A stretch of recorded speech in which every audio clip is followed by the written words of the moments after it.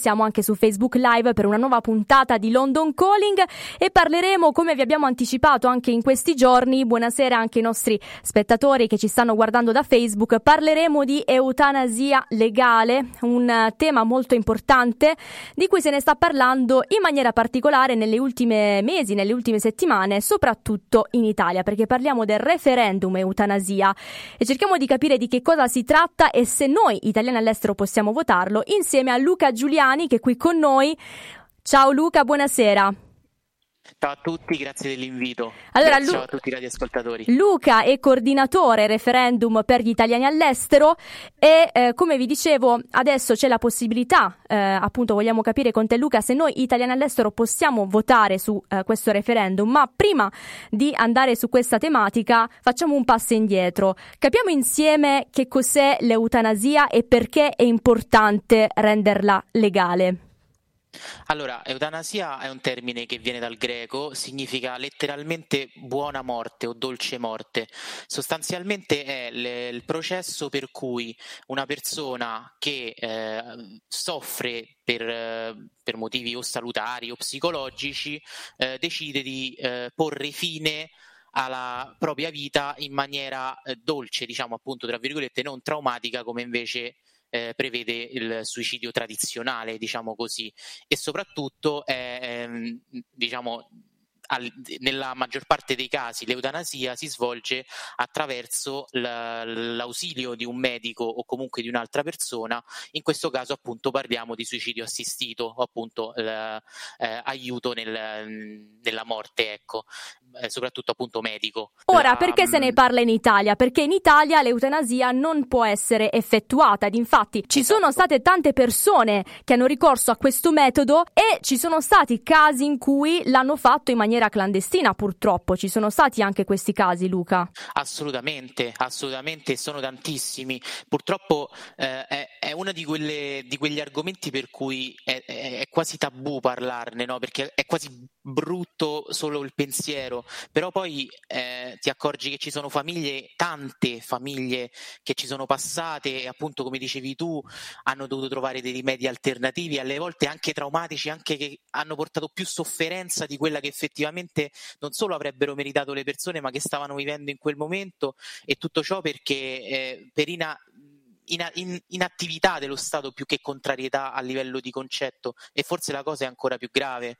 Come dicevi tu appunto il metodo più famoso che ha portato alla ribalta il tema è quello di portare le persone all'estero, in Svizzera soprattutto. Esatto. E il nostro Marco Cappato, tesoriere dell'associazione Luca Coscioni, colui che è un po' il volto del nostro referendum, è colui che si è preso l'onere di questa battaglia sin dall'inizio. Lui appunto ovviamente il tema dell'eutanasia legale è un tema caro all'associazione e di cui lui è tesoriere, e lui è sostanzialmente dal caso Trentini, il cosiddetto Fabio, scusate, con il caso DJ Fabbo, sì. Che era questo DJ, questo ragazzo Fabio, che voleva assolutamente porre fine alle sue sofferenze causate da un incidente automobilistico, non aveva più possibilità di ripresa, è stata accertata lo status di sofferenza proprio fisica, di dolore, e Marco l'ha aiutato ad andare in Svizzera dove è legalizzato, dove l'eutanasia è legalizzata e certo. regolamentata, che è ancora più importante di legalizzata, e poi tornando in Italia si è autodenunciato alla procura e grazie al suo lavoro la Corte Costituzionale ha per la prima volta aperto alla possibilità di suicidio assistito in Italia, ponendo quei paletti minimi per cui una persona può ricorrere al suicidio assistito senza incorrere in un reato penale per chi li assiste nella morte. Esatto. Il problema... Ok, sì. dimmi. Sì, no, dimmi, il problema qual è? Il problema principale è che nonostante la Corte Costituzionale per ben 2 volte abbia intimato o quantomeno incitato il Parlamento a prendere una posizione, il Parlamento questo non lo ha mai fatto, non ha mai legiferato al riguardo, per cui ancora oggi restano in vigore quei paletti che la Corte Costituzionale ha posto, ma che ovviamente sono insufficienti perché esistono delle altre norme che ovviamente sono sono in antitesi con questi paletti, che però esistono, vengono applicate e provocano problemi nell'ordinario. Il referendum nasce per abolire l'articolo parzialmente, su questo voglio porre molto l'accento, perché restano tutelate anche con il referendum le persone a cui il consenso viene estorto, comunque le persone cosiddette deboli, ovvero i minori. Durante il corso della nostra conversazione capiremo anche che cosa prevede la proposta di legge, però un punto su cui vorrei soffermarmi è che qual è stato secondo te l'ostacolo che ha portato la politica a parlarne veramente poco durante tutti questi anni, da quando è stata fatta questa proposta di legge? Addirittura si parlava comunque nel 2013, oggi siamo nel 2021, sono passati anni finché finalmente oggi possiamo parlare di referendum, e addirittura già da adesso si possono raccogliere appunto le firme. Chi è a favore dell'eutanasia può lasciare appunto la propria firma e aderire a questo referendum. Ma secondo te qual è stato l'ostacolo? Perché i politici hanno sempre, forse molti di loro, voluto evitare di parlarne? Allora, l'ostacolo principale è che è una caratteristica comune della politica italiana, è il cosiddetto, io lo chiamo benaltrismo, cioè il dire c'è sempre qualcosa di più importante di cui da fare, c'è sempre qualcosa di più importante da dire. Vabbè, ma voi pensate a questo quando c'è questo problema di cui parlare? C'è sempre Ma qualcosa qui c'è di la più vita di una importante. persona, c'è la vita di una persona. Esatto, però il problema è che la vita di una persona, tra virgolette, non è al centro dell'attenzione della massa, e dei mass media di conseguenza, e quindi non importa a coloro che devono legiferare al riguardo, che devono stare perennemente al centro dell'attenzione, e per farlo devono parlare solo di quello di cui la comunità, diciamo, parla. E questo vi assicuro perché poi noi ci siamo anche interrogati tanto. Se uno va a vedere i sondaggi, è anche un discorso, il consenso è trasversale. Paradossalmente i partiti, quelli che noi tradizionalmente considereremmo contrari a un referendum, sono quelli che tra i loro elettori hanno i picchi più alti. L'80% di coloro che votano Lega si dichiara a favore dell'eutanasia legale, lo stesso vale più o meno per Fratelli d'Italia, quindi non è un discorso neanche divisivo all'interno della comunità italiana, è proprio un discorso di vabbè, visto che tanto non è urgente, non me ne occupo in questo momento, quando invece è urgente, perché dal caso DJ Fabbo l'associazione Luca Giuliani ha ricevuto più di 1500 richieste di persone che vogliono accedere al suicidio assistito. Sono tantissime, però l'argomento non è mediaticamente importante e quindi nessuno se ne occupa. Ecco, invece parlando del referendum stesso, secondo te ci doveva essere più discussione, aperta discussione anche tra i giovani, parlare di più anche in Italia, creare più consapevolezza sull'importanza di questo referendum? C'è stata oppure no? Allora, questo è il nostro obiettivo. Quantomeno, poi a prescindere da come andrà, quantomeno noi vogliamo creare, appunto per il discorso che facevo prima, vogliamo creare il dibattito, perché creando il dibattito costringi le persone a prendere posizione, quantomeno a prendere posizione, poi che sia a favore o contro, la libertà è del singolo, diciamo. Esatto. Di scelta è del singolo, noi l'abbiamo sempre detto, liberi di scegliere, questo è il nostro slogan, non pensiamo di avere la verità in tasca, però quantomeno obblighiamo le persone a parlarne. Ed è difficile, noi siamo costretti, poi arriveremo anche al discorso consolati, per far conoscere la nostra iniziativa, ed è per questo che vi ringrazio tantissimo, perché a noi ogni forma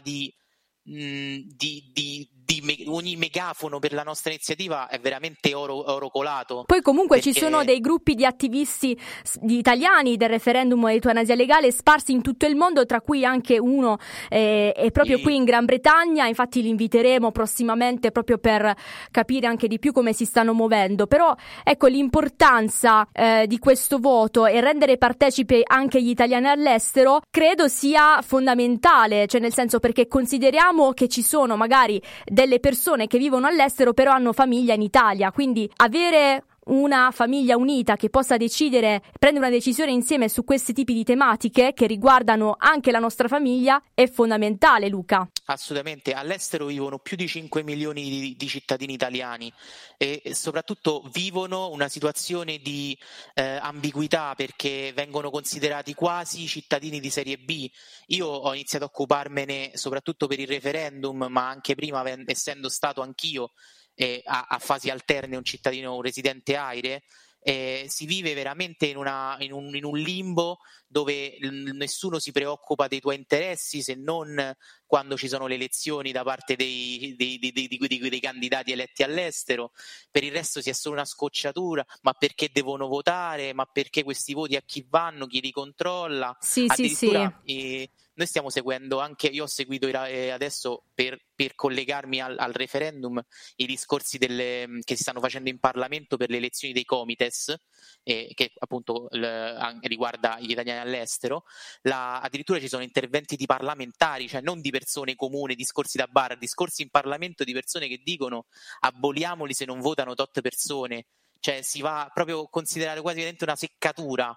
E questo è allucinante. Per noi invece sono sempre gli italiani all'estero, sono sempre stati importanti. Un principio importante subito, anche perché sì, scusami se ti interrompo, ma ci tenevo perché che riguarda proprio quella tematica che stiamo parlando. L'importanza di noi italiani all'estero è rappresentare il Made in Italy da un punto di vista anche internazionale alle altre nazioni, quindi il nostro valore aggiuntivo che apportiamo anche alla nostra nazione è fondamentale. Ecco perché ci tenevi tantissimo, e quindi noi confermiamo che chiunque si trovi all'estero può votare per questo referendum. Qual è il termine della scadenza, diciamo la scadenza per votare, per dare la nostra firma? Allora, la campagna termina, raccolta firme allora allo stato attuale, perché purtroppo la pandemia ovviamente crea una situazione tutta incerta. Comunque ufficialmente il termine della campagna è il 30 settembre. È il 30 settembre, ok, perfetto. Per motivi logistici, ovvero il dover far rientrare le firme in Italia, purtroppo siamo costretti all'estero a chiudere le firme ai consolati prima.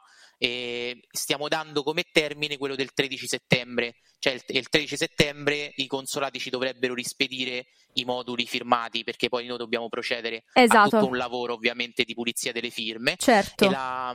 E quindi l'ultimo termine che noi stiamo dando è il 10 settembre. Il 10 settembre. Ora okay. La situazione è qual è? Che in alcune parti, per esempio Londra sarà una di queste, dove abbiamo dei volontari, ed è per questo che appunto invito chiunque stia ascoltando la trasmissione che voglia attivarsi con noi siamo alla ricerca di volontari italiani all'estero, che si prenda l'onere di andare a ritirare le firme in consolato e poi rispedircele a noi tramite corriere, ovviamente a nostro carico. Ci farebbe un gran favore, perché ci dà giorni in più, perché ovviamente il consolato ce le rispedirebbe solo tramite raccomandata e ci vogliono 2 settimane per farla arrivare, una settimana dall'Europa. Col corriere ci vuole non più di qualche giorno, quindi ci darebbe qualche giorno in più per raccogliere firme e sarebbe molto gradito. E poi per chi vuole appunto dall'estero partecipare al referendum devono essere iscritti all'AIRE. Esattamente, devono essere iscritti all'AIRE, soprattutto questa purtroppo è una delle tante piccole cose burocratiche che noi non possiamo farci nulla. Deve essere iscritto all'AIRE dall'ultima volta che si è votato, perché per firmare nei consolati la persona deve risultare nella loro lista elettorale. Le liste elettorali vengono aggiornate quando ci sono delle elezioni, quindi in questo caso sarebbe l'anno scorso il referendum costituzionale. Chi non fosse sulla lista elettorale per quel referendum, perché magari si è trasferito all'estero da poco, rischia di non firmare, perché poi pure lì abbiamo trovato dei consolati più flessibili, altri meno. Però comunque do una notizia, proprio in vista delle elezioni del Comites a settembre devono aggiornare questa lista il Ministero, quindi probabilmente le persone, cioè questa lista verrà aggiornata inizio settembre. E inoltre non so se volevi introdurre dopo tu il discorso di firma digitale. Firma digitale, anche perché ce la stanno chiedendo un po' diversi ascoltatori che ci stanno seguendo. Allo 0758 65 97 937 c'è Marta da Glasgow e dice: ma questo via libera all'utilizzo della firma digitale per il referendum, e quindi è stato confermato oppure no? Allora, è stato confermato, nel senso manca un piccolo passettino che però sembra scontato. Allora, Bene. partiamo dall'inizio. La firma digitale per il referendum è stata introdotta dalla legge di bilancio 2021 per il 2022. Il problema è che questo strumento nel 2022 si rivelerebbe completamente inutile perché appunto non si possono organizzare referendum nell'ultimo anno elettorale. Ci serviva adesso. Abbiamo fatto pressione tramite il nostro co-presidente Marco Gentili, che è affetto da SLA, tramite Mario Staderini e che insieme a Lorenzo Mineo sono entrati addirittura in sciopero. 25 nostri attivisti sono andati in sciopero della fame. Abbiamo fatto pressione sul governo affinché ci concedesse questo strumento subito. Nonostante il parere contrario del Ministero della Giustizia e del Ministro Cartabia, noi siamo riusciti con il lavoro a far passare l'emendamento di Riccardo Maggi in Commissione Affari Costituzionali, a metterlo nel decreto sostegni bis che sarà votato al Senato. Manca solo il voto al Senato ed è scontato perché c'è il voto di fiducia, quindi passerà. Siamo riusciti ad ottenere di poter far firmare digitalmente su una piattaforma che sarà nostro compito attivare, quindi ovviamente tutto autorizzato da quindi loro. Si hanno già dei dettagli? Ci siano dei dettagli in merito ancora oppure allora, dobbiamo aspettare? Purtroppo dobbiamo ancora aspettare. Noi stiamo sviluppando una piattaforma a riguardo, perfetto, che segue tutti i parametri. Probabilmente, quindi ancora non posso darvi la certezza, certo. sarà tramite SPID. Quindi chi volesse votare, chi volesse firmare, intanto lo invito comunque, anche perché comunque serve a fare lo SPID. Benissimo. E noi abbiamo preso accordi con uno sviluppatore per questa piattaforma, che però ovviamente deve essere testata, deve rispettare tutte la privacy, quindi eccetera, ci vorranno un po' di settimane comunque prima di entrare in vigore, però intanto già questo possiamo considerarlo un traguardo storico, perché se ne è sempre parlato in merito al referendum della firma digitale, quindi arrivare ad oggi con questa notizia ci lascia ben sperare che le cose continuano a progredire anche in Italia. Noi ringraziamo Luca Giuliani per essere stato con noi, per averci dato più chiarezza su questo referendum e anche conferma che gli italiani all'estero possono votare. Luca, appena ci saranno delle informazioni in più noi ci riaggiorniamo anche magari con gli attivisti che sono qui in Gran Bretagna per fare un'ottima informazione anche per gli italiani all'estero. Grazie. Grazie a voi, quando volete sono a disposizione. Buona serata Luca, a presto. Altrettanto.